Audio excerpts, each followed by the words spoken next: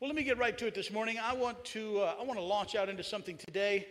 Once again, thanks for being a part. Thanks for being faithful during this whole pandemic year. We've had a tremendous year here at the church in lots of ways. Lots of ways have been very difficult. Well, it's been incredible, no matter where you apply that to. Amen. It's been an incredible year. Amen. Whether that's good or bad, but listen, you've been incredibly faithful. So thank you so much for that. Let me just begin with this. For most of 2020, we shifted things into neutral. How many of you feel like your life has sort of been in neutral in a lot of ways? How many of you missed a vacation this year that you would have taken? Some of you worked from home this year. Anybody work from home that wouldn't normally have done that? Lots of different things that we felt like, and I think the whole world, I don't know that we backed up all the time, but we certainly weren't moving forward. There we go. Thank you, Fletch. Moving forward, and we've sort of been in neutral. Anybody feel that way? Say amen. Over the past few days, we've seen, the revelation of some of what our nation is becoming.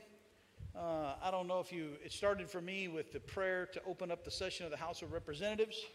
Any of you pay attention to that, where Representative Emmanuel Cleaver from the Kansas City area prayed to the monotheistic God and then said amen and a woman. Listen, ladies, I want you to know that I love you completely and respect you, and I live with a very strong woman. I've never believed in this whatever thing about women, but you do understand that the word amen's got no gender reference in it, right? It's a word that just means so be it. And just that political correctness, we've seen that. And then the events at the Capitol building a few days ago, all of the things going on in our world today. I just think that all of that, coming through 12 months now of pandemic, and here we are still sitting in church with masks on. I think there is a moment before us, church, where we must, not in my lifetime has there ever been a time where we ought to examine our tactics and our urgency any more than we should today. Can you say amen to that? It is time. I wish I could turn myself chartreuse purple so that you would, jump up and down. It's time. Anybody believe it's time for the church to get moving? I'm not talking about a local assembly. I'm not talking about this. I'm God's church, the Word of God, the people of God, all of that. It is time for us to begin to turn the tide of preaching the Word and making a difference in the lives of people. You have begun, certainly over the last month, you have been able to see so visibly the downfall of the spirituality of people in our world. Amen. Our nation is quickly moving away from biblical beliefs. When you have an ordained minister stand up and do that ridiculous mess that he did with the monotheistic God, Brahma, and all that, come on. You cannot be an ordained minister of the gospel and believe that stuff. Amen. And there have been a lot of things that I've kind of stayed out of, but I'm done staying out. All right. It's just, we cannot. But now listen, I listened to a sermon yesterday. And while I liked it, and while it spoke to me, it said nothing to the lost world. We cannot be a place, I cannot be a guy that preaches sermons for you alone. This cannot be a place where we placate our own, that's good. Listen, I love that. But if we're not advancing the kingdom of God into the lost world, we are a useless tool in the hand of God. It cannot be that. So we must examine our tactics and our urgency. And with all of that in mind, I'd like to show you some things that we've been working on. We have not been in our planning and in our thinking and in our refining what we are. We have not been sitting in neutral. We've been using this time to try to figure out where we're going and how we should get there over the next 5 years. And I want to start today. I thought it was a providential time, our first Sunday back, and I want to launch some things to you. So we have the staff, the deacons, we've had input from different places. We've drawn things from outside. Just very quickly, I want to give you 13, what we've called aligning values. And then I want to preach to you a little bit about what they mean off of just a couple of them this morning. I just want to run through these very quickly. 13 things. I think, are these on the slides, Brooke? Are they good, Jason? I didn't look at the slides before. Here we go. Number 1, we will honor Christ and his church with integrity. What does that mean? It means that everything we do and say should push people towards Christ. You say, no, integrity means telling the truth. It does mean that. But for us to live in integrity, it means that we must stay true to the mission that God gave us to do. We cannot do things just for us. We must be pushing this gospel out and sharing and everything. Would you say the word everything with me? Everything we do and say should push people towards Christ. Let me go through these quickly, and then I'm going to look at just a few. Number 2, our church gathering is a huddle. It's our huddle, not our end zone. This is where we plan the play. This isn't the play. This is obviously a football metaphor. Everybody get it? Say amen if you get it. If you don't, find somebody that does and have them explain it to you later. All right? This isn't the culmination of what we do. This is the planning stage. This thing we do on Sunday, this is the preparation for it. We have, in the body of Christ, we have, and I don't want to preach it. I want to go through these. Here we go. All right. Number 3. Anyway, we meet together to prepare for ministry outside the building. Number 3, we welcome God-inspired change even when it's uncomfortable. Everybody say, yuck. Nobody likes change but a wet baby. Amen? Nobody wants to change things, but things must change. The way we do church today won't be the way we do it tomorrow. I just wanted to see how loud the crickets would be right there. All right? Number 4, we pursue a spirit-empowered and spirit-led worship experience. The Holy Spirit enabled us to worship as we should. Number 5, we desire to impact the whole world through missions. We want the whole world to know Jesus. 6, we will give up things we love for things we love more. Say amen about that, would you please? It's an honor to sacrifice for Christ and His church. We will be intentional in everything we do. If it's worth doing, it's worth doing right. Amen? We ought not be given just what's good enough. We ought to give the very best we can. We are spiritual contributors, not spiritual consumers. That's you and me both. Tim, you don't get to be a spiritual consumer and just come here and watch and suck it up. We're going to build a culture where all of us are intended to be spiritual contributors. Say amen. We come together to give of our time, our talents, our abilities, our resources to do what we can to advance the kingdom of God. We will move in faith towards seemingly impossible dreams, never being limited by our own fears. I want you to know that is with regularity that fear is the thing that stops me from doing something. I've asked the Lord to let that be the end of that. We will never insult God with small thinking and small living. Next, everything we have belongs to God. We will work to give it away. The things that we have here, this building, the resources, we're looking for ways to invest them out into the kingdom of God in our community. This isn't just so that we can have a really neat place. We're looking for ways to use what God has given us to bless others and build the kingdom of God. Here's another one, just 3 more real quickly. Life is hard. God wants to make it fun. Amen? Church should be fun. Anybody say amen to that? It's not always comfortable, but it should be enjoyable. We will laugh hard and often. Next to last, the single most important metric of our success will be people growing closer to Jesus. Numbers mean nothing if lives are not being changed. And finally, we are values driven. Any value that doesn't cost us something isn't a true value. Amen? So let me take just a few of those this morning. There are really 4 things that the body of Christ does. There are really only 4 things that we've ever been called to do, and these have to fit into those. Number 1, we win souls. Amen? Come on, we are here to see the lost come to know Jesus. Number 2, we're here to disciple those people in order to bring them to a place where their lives are transformed. I've been incredibly growing, increasingly alarmed at the shallowness of people's biblical knowledge. Let me say that again. Biblical knowledge. I can't tell you the number of questions I got over the last year about the prophetic potential of what this year meant, and some of those questions were alarmingly without any biblical understanding at all. People of some maturity, some age, people that have been coming to church for a long time, asking me questions about whether or not things like, is the vaccine the mark of the beast? I want you to know it's not. All right? Some of you look at me like, no, it could be, Pastor. They could slip that chip in there. Listen, let me just say this real quickly. You will not get the mark of the beast by accident. You will not. Nobody will surprise you. You wake up and go, oh my goodness, I took the mark. No, people will choose to be marked. Amen? That's the whole nature. You will not, so would you just quit worrying about whether or not somebody's going to fool you into getting the mark of the beast?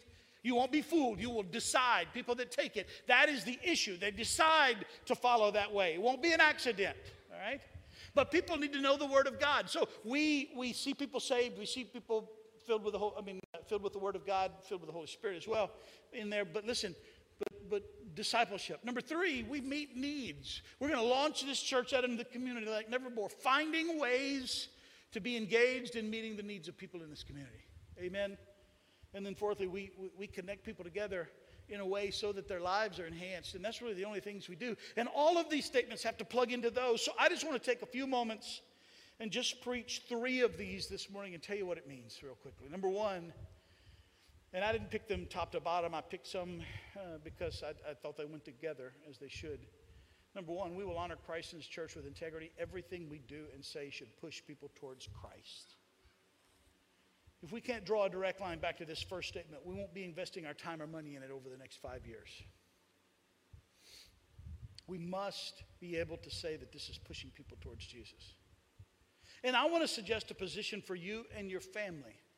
A question that we ought to begin to ask. You say, Pastor, you're being perhaps even more blunt than you have. You're being more direct. Why? Because I just saw a guy stand before the U.S. Congress and pray in the way that he did. I just saw the things that went on in the Capitol building. I've just seen the circumstances over the last year. I've watched this year transpire. And I'm telling you, it is absolutely mandatory that you draw a line in the sand for your family and ask this question. And that this position would become the reality for every family. That everything we do and say as a family should push people towards Jesus. Is there a thing that we do? Is there a thing that we're involved in? Is there a place? I'm not even sure that you have to do. In fact, I'm absolutely sure that you don't have to do all these things to be saved. I'm not asking you to be saved. I'm asking you to go beyond salvation. I'm asking for the body of Christ to mature and grow and come to a place where they begin to be active participants in the propagation of the kingdom of God, that there wouldn't be any. There will be some, but my goal is that there wouldn't be any. There wouldn't be one family that hasn't, made some plaque and put something on their wall that says something like what Joshua said, as for me and my house, we will serve the Lord.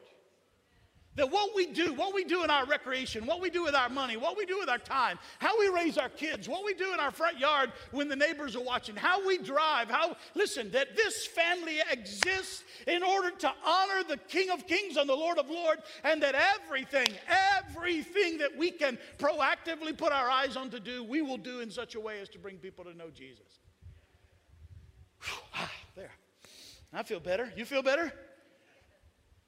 That we don't live in a world, we are looking at a world that is suffering the effects of the body of Christ not living that way. And that's what's going on in our world. If your family is one of those that's already doing that, I applaud you. Dad, I want you to know I'm so proud of you. Mom, I'm so proud of you for making those little kids get out of bed this morning, put their clothes on, and come to church. Because we're past the time. 2 Corinthians chapter 5, verse 20 says this, therefore, we are ambassadors for Christ. God making His appeal through us. We implore you on behalf of Christ, be reconciled to God. Is the cry coming out of your life? Is the way that you do your work? Is the way that you live your life? Is the way that you recreate? Does it have this cry, be reconciled to God? Is that the message of your life? Is that the message of your day? Is that the message of your year and your life, that you live walking into every circumstance, every relationship, every job, every moment saying, hey, listen, the most important thing you need to know about me is that I want you to be reconciled to God. I'm not here to make the most money or be the most popular or rise on the corporate ladder. The thing that constrains me more than anything else is that you would be reconciled to God. Is that the message coming from your life? Is that the thing that you're portraying to the world? Because I want you to know that abundant life in the next 5 years, that's going to be the overwhelming message to the world. Be reconciled to God. Because it has to. It's time for the body of Christ to get Christian on the right side of the hyphen. What does that mean? to get Christian on the right side of the hyphen. You know, I'm a Republican Christian. I'm a Democrat Christian. I'm a white Christian. I'm a black Christian. I'm a female Christian. I'm a male Christian. I'm a young I'm an old I'm a seasoned. Old is not a word that I really care for anymore. I'm a grandpa Christian. I like that one a lot. All right? I wish there was some way to be a grandpa and not get old. That'd be spectacular. But listen, we've put Christian on the wrong side of the dash for too long. What do I mean? It's a matter of priorities. It's a matter of statement. It's a matter of significance. I think that you and I ought to decide today, Lord, before I walk out of this room today, I'm going to be a Christian everything else. I'm going to be a Christian worker. I'm going to be a Christian man. I'm going to be a Christian woman. I'm going to be a Christian Republican, Christian Democrat. I'm going to be a Christian black man, white man, Hispanic man, woman, boy, girl. I'm going to be a Christian educator, Christian teacher. I'm not going to be those things first. The first and foremost quality in my life is to reconcile people to God. Amen? It's time. Come on, it's time. Can't you feel it's time? Come on, church, can't you feel it? Don't you feel the Spirit bringing an alarm to your spirit that it's time? It's actually past time, isn't it? One of the enemy's great mistakes, I absolutely believe, in this pandemic, the word woke has become a part of our vocabulary. Oh, they're woke. You know what that means, right? They're aware of social issues. They've become awake. I don't know why we have to butcher the English to do it. I'm woke. No, I'm awake. Sorry, my English teacher's sitting right there. You know, I gotta get this right. But do you understand what I mean? One of the great mistakes of the enemy is he's done woke the body of Christ to the reality of what happens in a world where they don't become just advanced in their discipleship, advanced in their knowledge of the word, advanced in their stewardship, advanced in their giving. It's time for the body of Christ. We will honor Christ and his church with integrity. Number two. Well, let me give you a goal in number one. And this is a big one. You ready? To see 250 new converts, not weekly rededications, come to Christ and enter into meaningful discipleship every year over the next 5. 250 genuine new converts. Didn't know the Lord before. And they get saved and enter into meaningful, life-transforming discipleship every year for the next 5. You understand? That's 1,250 new people coming to know the Lord over the next 5 years. Brand new that didn't know. Can we do it? Can't happen just in this room. It's got to happen as you and I take this out into the world. We'll honor Christ and his church with integrity. Number 2, our church gathering is a huddle, not an end zone. We meet together to prepare for ministry outside our building. Ephesians chapter 4, verse 11 and 12 says, "And he gave the apostles, the prophets, the evangelists, the shepherds, and the teachers to equip the saints for the work of the ministry, for the building up of the body of Christ." Luke chapter 14, verse 23, "And the master said to the servant, Go out to the highways and the hedges and compel people to come in, that my house may be filled."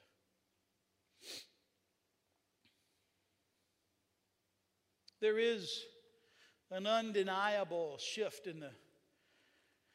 from the first century and from before that, from the time of Christ, from the day of Pentecost, from the time of Christ to the day of Pentecost, through the spreading of the first century church across not only Israel, but the region around it and into Asia and Europe over the next century or so.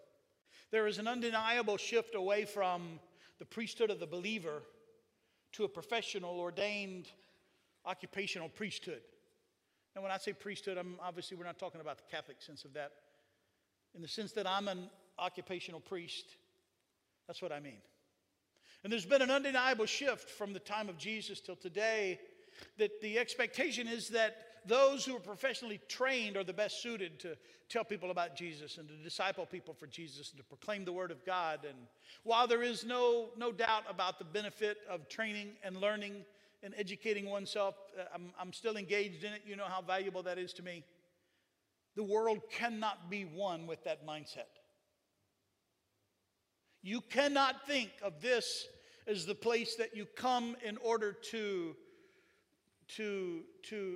this meeting that we do, Sundays, Wednesdays, prayer, any of them, cannot be seen philosophically in the minds of the body of Christ as the place where the ministry takes place any longer. It has been. In all of our minds, it has become the apex. It's the end zone. It is the place where we have finally, if I can get them to church, now they are positioned in order to receive Jesus and start a transformed life.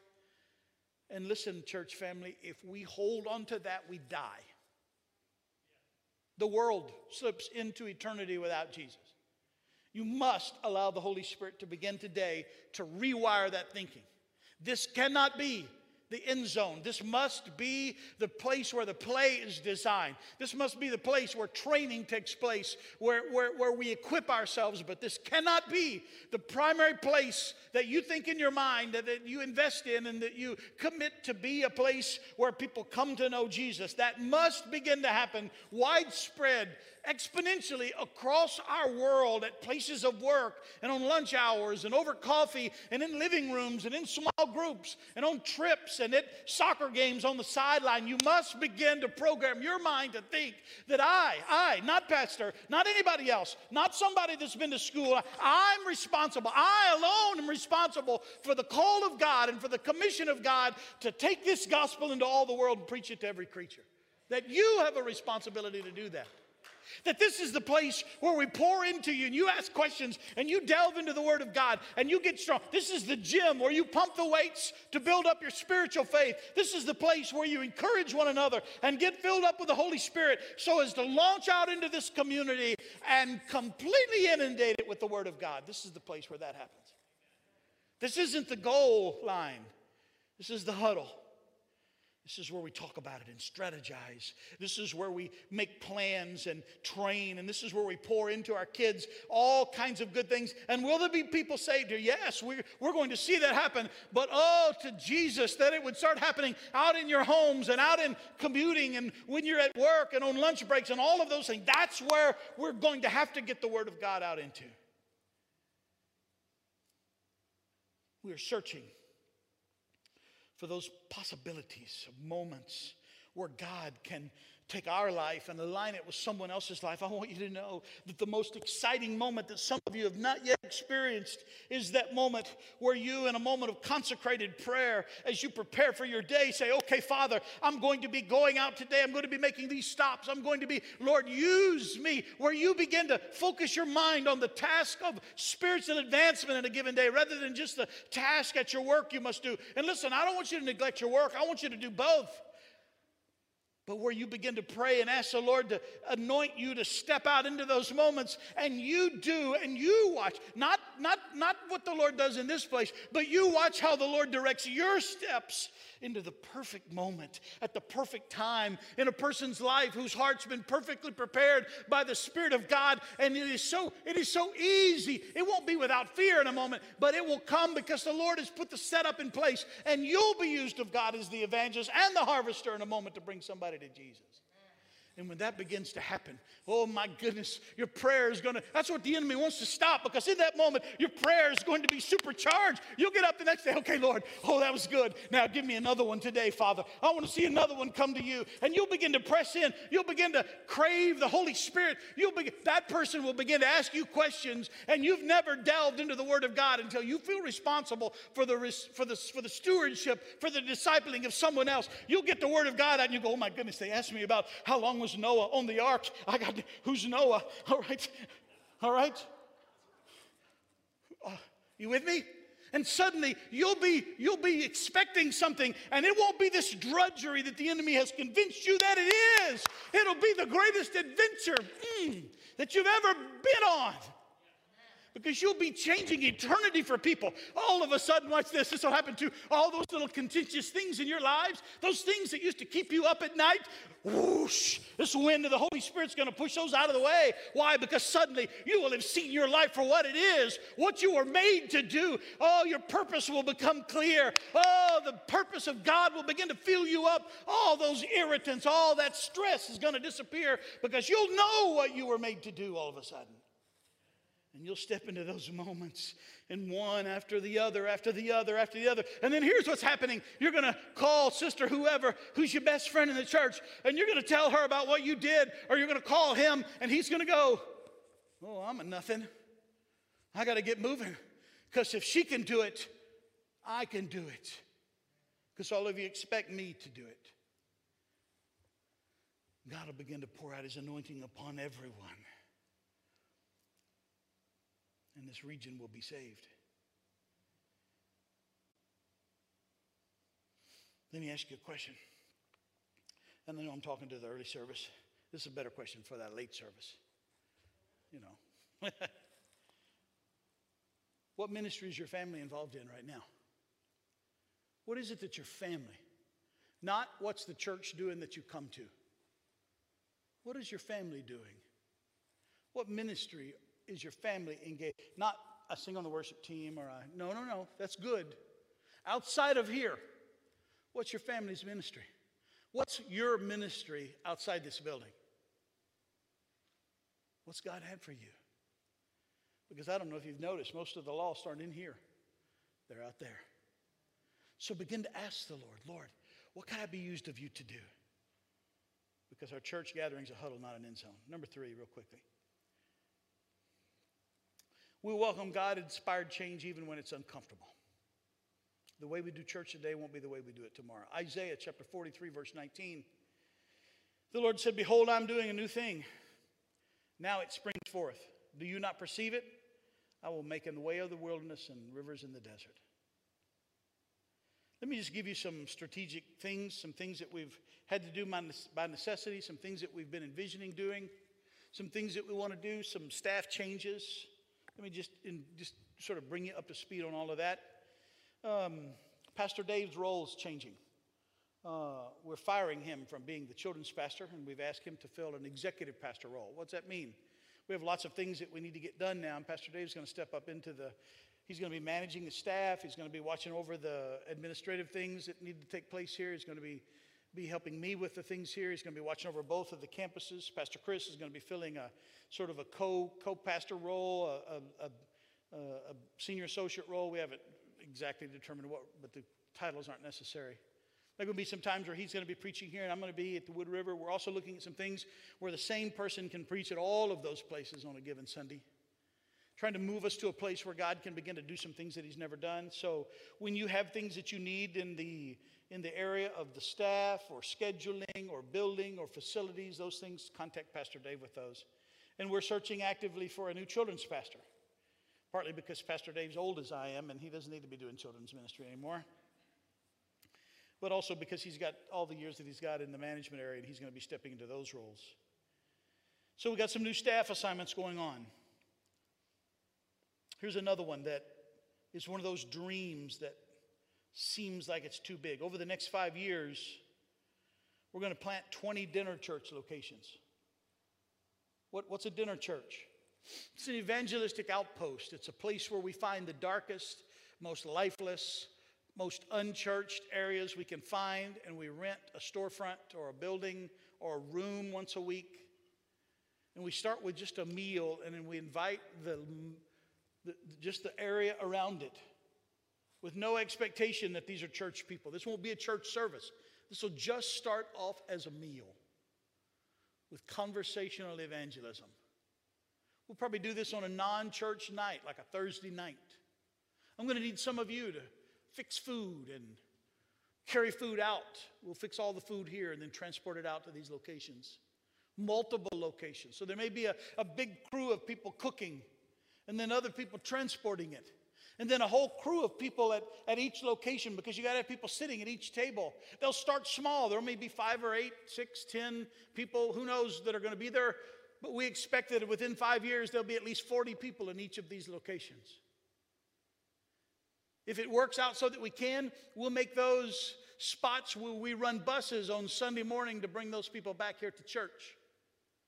I don't know if that's feasible yet or not. Maybe more succinct to start a church there on Sunday morning. But we're going to need a lot of people that are comfortable going into places that you probably don't normally go and spending time with people that you probably don't normally spend time with. And they're going to be people that are deeply wrapped in need and deeply wrapped in sin and deeply lost. Because that's who we're here to reach, amen? And they're going to be people that are never going to come here. They're just never going. We are not on their radar. They don't know we exist. We're going to have to go to them. And that's what we're going to do.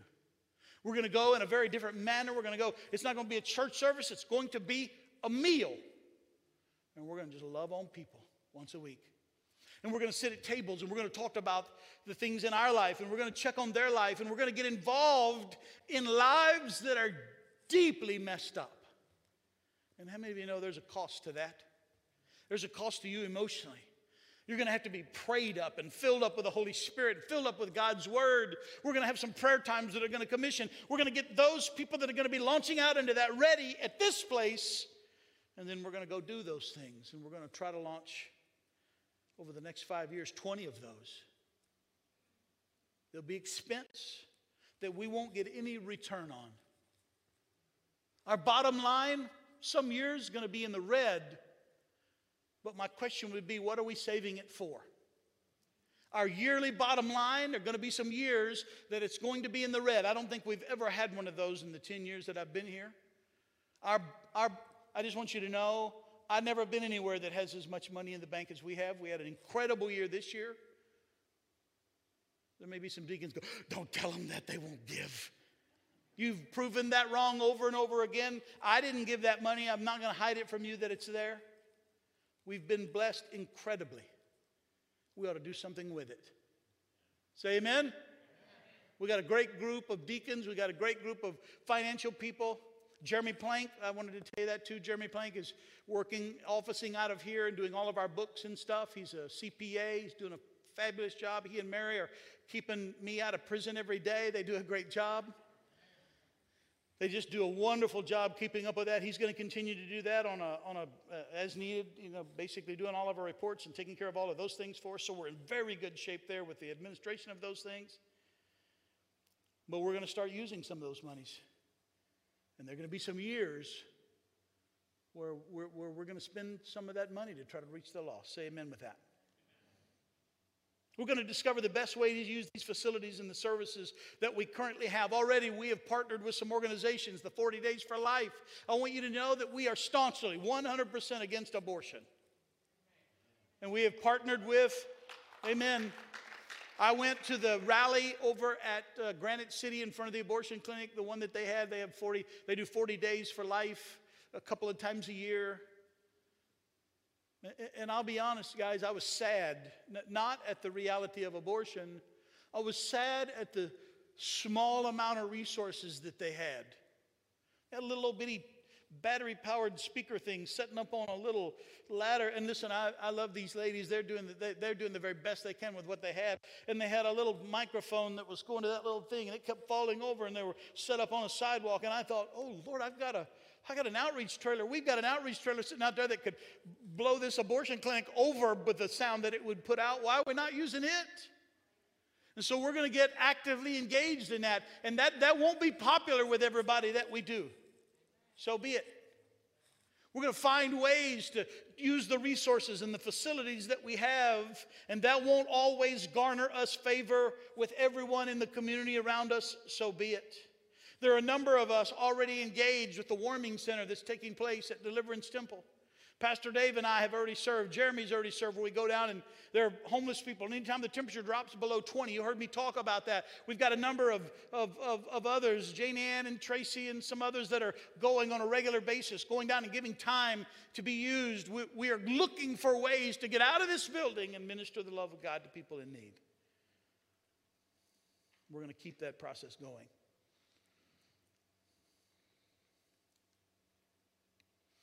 Let me give you one more. We will move in faith towards seemingly impossible dreams, never being limited by our own fears. We will never insult God with small thinking and safe living.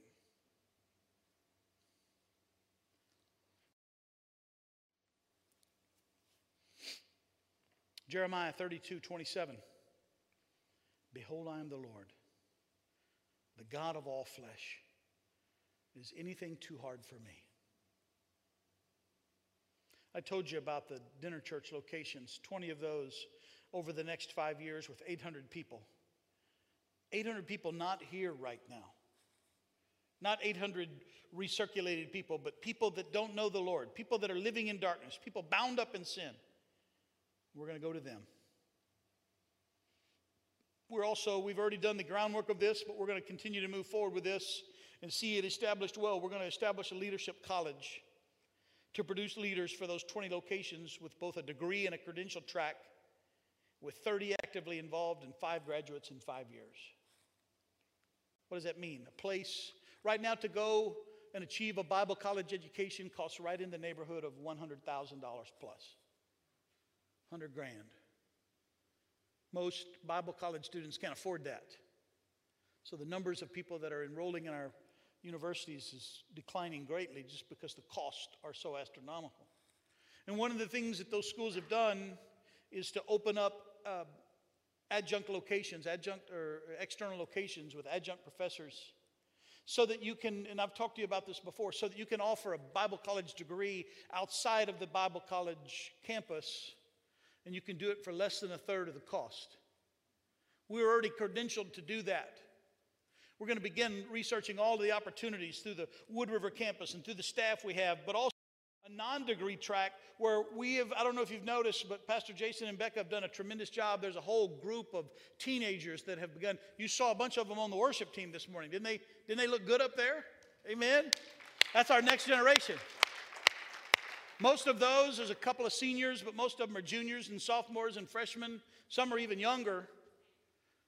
Where are they going to go? What are they going to do? I'm tired of sending our best and our brightest somewhere else.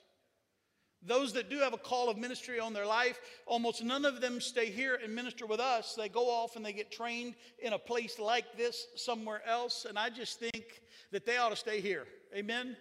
And we ought to help them achieve their dreams. And then we ought to see the ministry that they're called to come to fruition. And over the next 5 years, we're going to put that in place. And we're going to use them and those. We have a number. John Bowling, Joe McDonald. I'm going to leave a bunch of people out here that are probably in the room. Rochelle Leibarger. These people that have done all of the ISOM. Troy Ware, done all of the ISOM classes, are now completely equipped, ready to get credentials, become ordained, certified, licensed, and then ordained ministers. And we ought to have a place that they can go and use that calling in order to minister to the Lord. And we're going to use those dinner church locations and this process to raise up the leaders. Some of you have a calling of God on your life that you've never surrendered to. You couldn't because you had a job and you had a responsibility. You had family that you had to pay for. Well, this is the time. This is the way that you can fulfill that dream of getting either that degree or getting that credential and then going and using what you have, more than just being here, more than just being used the way you're used here, to actually be somebody bringing the lost to the Lord and discipling them and seeing that happen. This ought to be a place where people can do that, and we think the Lord's going to have us to do that. Some of this is just numbers in this next one. But in the next 5 years, we're going to surpass the 1,500 mark in weekend worship services. Within 5 years. You say, Pastor, that's sort of arrogant. No, it's faith-filled. Because you have to hear the rest of the statement. With the majority of that growth coming via new converts and discipleship. You say, Pastor, that's just hot air. Okay, just wait and see. Just wait and see. This year has taught me some things. The clock is ticking on us, church. You have an expiration date. I have an expiration date. We have a limited amount of time. And if we're not going to do it, the Lord ought to bring people here that will. Amen? We have an enormous opportunity. We have an enormous resource. We have a beautiful facility. We have great staff. We have everything in place. There's absolutely no reason why over the next 5 years we can't see that number of people saved and discipled and come to know the Lord with new converts through the dinner churches, through the leadership college, through your efforts moving out. God has some things that he wants to do, and it's time for us to get on with doing it. Let me close with this question. What about you? What about your family? What's this year taught you? What's been shook up in your world? Are you ready to move forward in your walk with the Lord? Are you ready to deepen the roots of what you believe? Are you ready for the degree of the Word of God that you know to get deeper?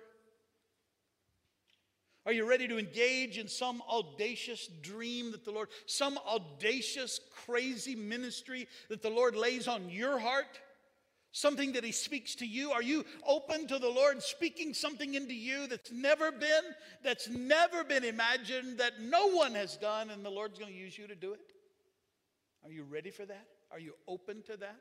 Is there margin in your life for that? Will you make margin in your life for that? Are you ready to see more people come to Jesus than ever before? Are you ready to be used of God to teach new converts God's word? Let me ask you that. Are you ready? You say, Pastor, I'm already in. Okay, are you ready to be used to teach people that don't know anything about the Lord what it means to serve the Lord?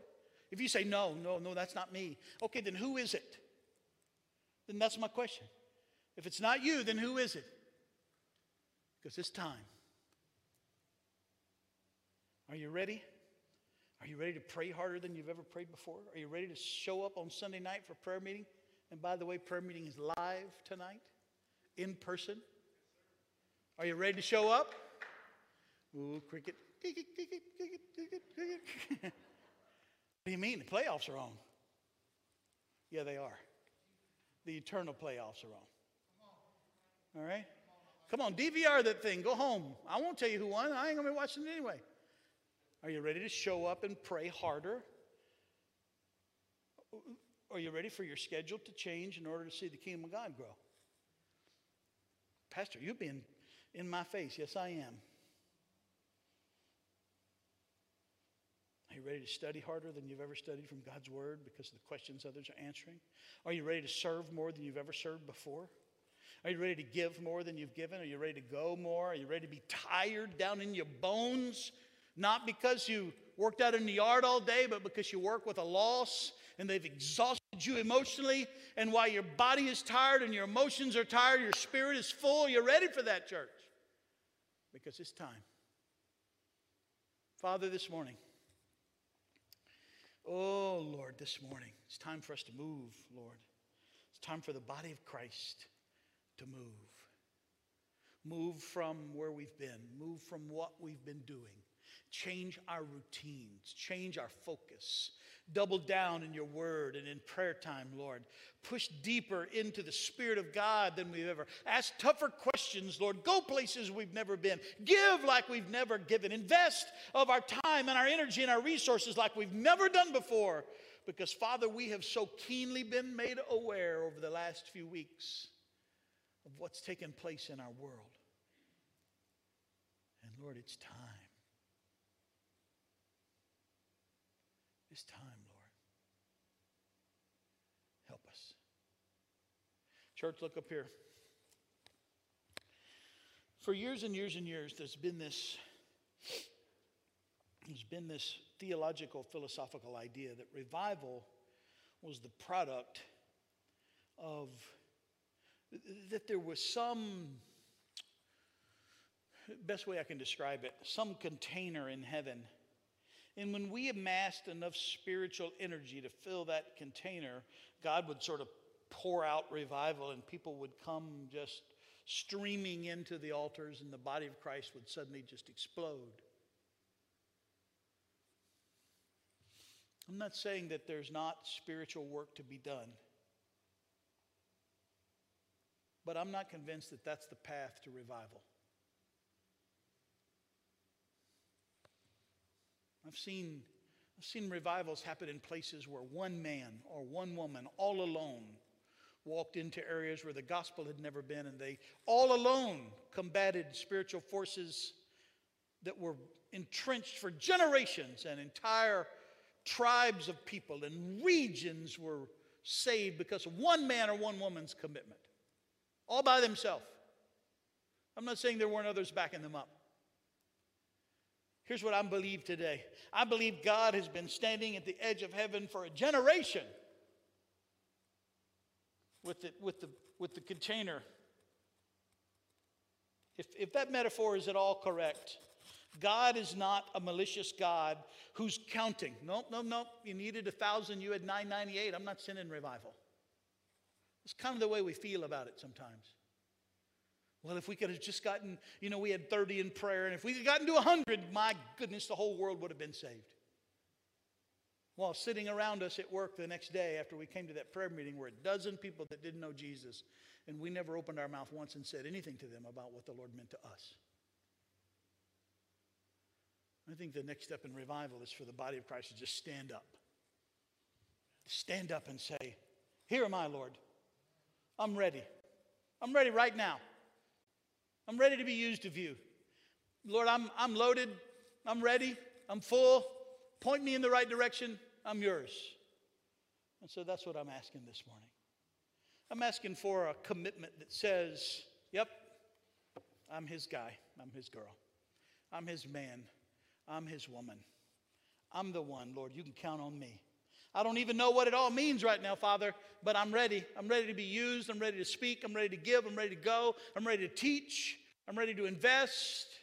When Pastor Dan picks up the phone and he calls me and says, will you teach, will you? Yes. Yeah, why? Because I stood up. I don't even know how to do that. I'm ready.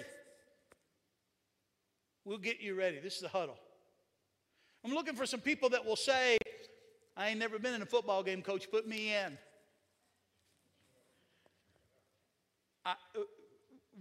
Do I dribble it? Can I kick it? I don't know. I'm available. I may get clobbered. Put me in. That's what I'm looking for. I think that's what the Lord is looking for. Do you know what is required of stewards in the Scripture? Faithfulness, obedience. People that will just step up and say, here I am, Lord, send me. So let me ask you this morning. Heads are bowed, eyes are closed. We're not going to come to the altar just because we'll get to that point, but not yet. Otis, would you come back, please? But you would say, I'm ready. I don't even know all that means, Pastor Roy, when you say that. But I look at the world around me and somebody's got to get ready, and it's me. It's my family. You need a teacher? I'm him. You need a driver? I'm her. You need a cook? I don't even know how to cook. I can't boil water, but I'll try. I've never taught anything. I don't even know what I'm committing to. Everything in church growth says you got to give people an extensive job description and give them a definite time period. I only need you to do this for 6 months. I'm not looking for those. I'm looking for those indiscriminate, crazy about the Lord, sort of too excited to be healthy people that would say, I look at the world around me, I see the condition, and the body of Christ needs to stand up. They need to stand up in the cause of the Word of God. They need to stand up in the cause of biblical teaching. They need to stand up in the cause of evangelism. They need to stand up in the cause of care ministry, where we warm up people that are freezing out on the streets and where we provide meals and clothes. They need to stand up for widows and orphans. They need to stand up in the hospitals. They need to stand up, visit sick people. They need to stand up and take meals to people who have lost loved ones. They need to stand up and just be Jesus with his arms extended to the lost. It's easy to love those who love you. Lord, I'm ready to stand up and love those that hate me.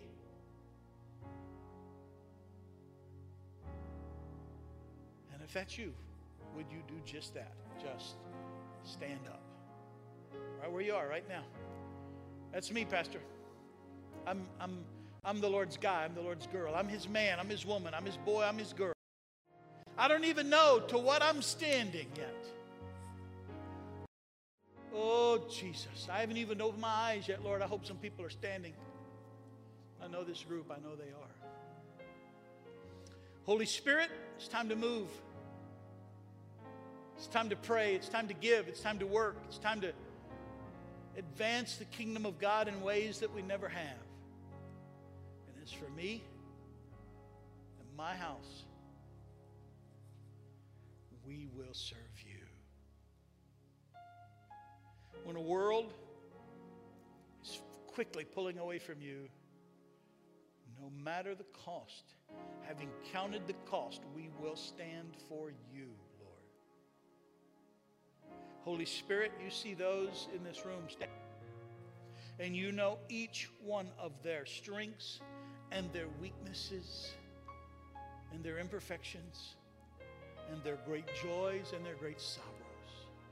You have walked with them through the valley of the shadow of death, and they carry on them the mark of that, and it will never leave them, Lord, the loss that they have suffered.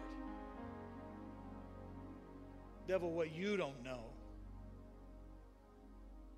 is that mark, the pain that they suffered, the loss that they accumulated, the joys, the sorrows, the mistakes, the worst day of their life, devil, the Lord's going to redeem and use to destroy your work in this world. Father, bind our hearts together with cords that can't be broken. Launch this church, Father, this body, into the greatest evangelism this region has ever known. I don't even know how to do it all yet, Lord, and I'm not supposed to. It's going to come out of the ease, Father. You're going to lay ministries on their hearts. Some of them are going to be in this building, but most of them are going to be out in neighborhoods, Lord. Why? Because we're reordering our priorities. We're refocusing our minds. We are reallocating our resources. Right now in this moment, Lord, we're saying we are yours. This is yours. My home is yours. My education is yours. My dreams are yours. My past that's been redeemed by you is yours. My future is yours. My kids are yours. My marriage, it belongs to you, Father. My skills, all of them, they're yours, Lord. My tools in my garage, they're yours, Father. All of it, it's all yours. Because I'm your ambassador, Lord. I'm your ambassador for the River Bend. And 2021 is the year of movement for the body of Christ, Lord. Look across this room, Lord, and seal up those that are standing, Father. Place, like Ephesians chapter 1 says, the seal of the Holy Spirit upon them. And Lord, in the day, the rest of this day and tonight, Lord, I pray that tonight, here's what I ask, Father, that tonight, Lord, during their sleep, Holy Spirit, inject things into their sleep, into their dreams, formulate ministry. Formulate advancement. Put the faces of people that don't know you, that are in their sphere of influence, upon their heart, Lord, so that when they awake tomorrow morning, Lord, the very first thing they would do is begin to engage. Intercession takes place for those faces, Lord. All of it. Do it all, Father. But only you can, Father, in each heart. We're yours. We stand up for you. We commit ourselves to you. Now take us and use us. In Jesus' mighty name. And everyone said, would you bring the house lights all the way up? Because I can see just those in the first two rows. Hey, there's some people standing. Praise the Lord. I knew you would be. It's first service. Come on. You know I say the same thing to the second service, right? You know I talk bad about you in the second service. You know that, right? Okay. I'm a preacher, man. Come on. All right, now listen. We're going to start very quickly working on dinner church things. When you hear about that, don't assume that that's somebody else. Step up and get engaged. When you hear about discipleship opportunities, Growth Track is going to be coming back online. We're going to need Growth Track teachers, people to go in and just represent who we are. We're going to be bringing DNA of a leader classes online so that you can begin to refine the leadership skills that you have. And all of that's going to be a part of putting dinner church things into place. Eventually, we'll get back to where we're using our vehicles and running. We're going to need people to do that. All of the ministries. We're going to need people to cook food. The warming center is still needing people. If you need to know more information about that, you can let me know. Thrive ministry with the ladies that are trying to prevent abortions from taking place. They got a constant need for people to work down there. The river, there's all kinds of needs outside this building that we're amassing, and we're going to see what the Lord wants to do. Amen?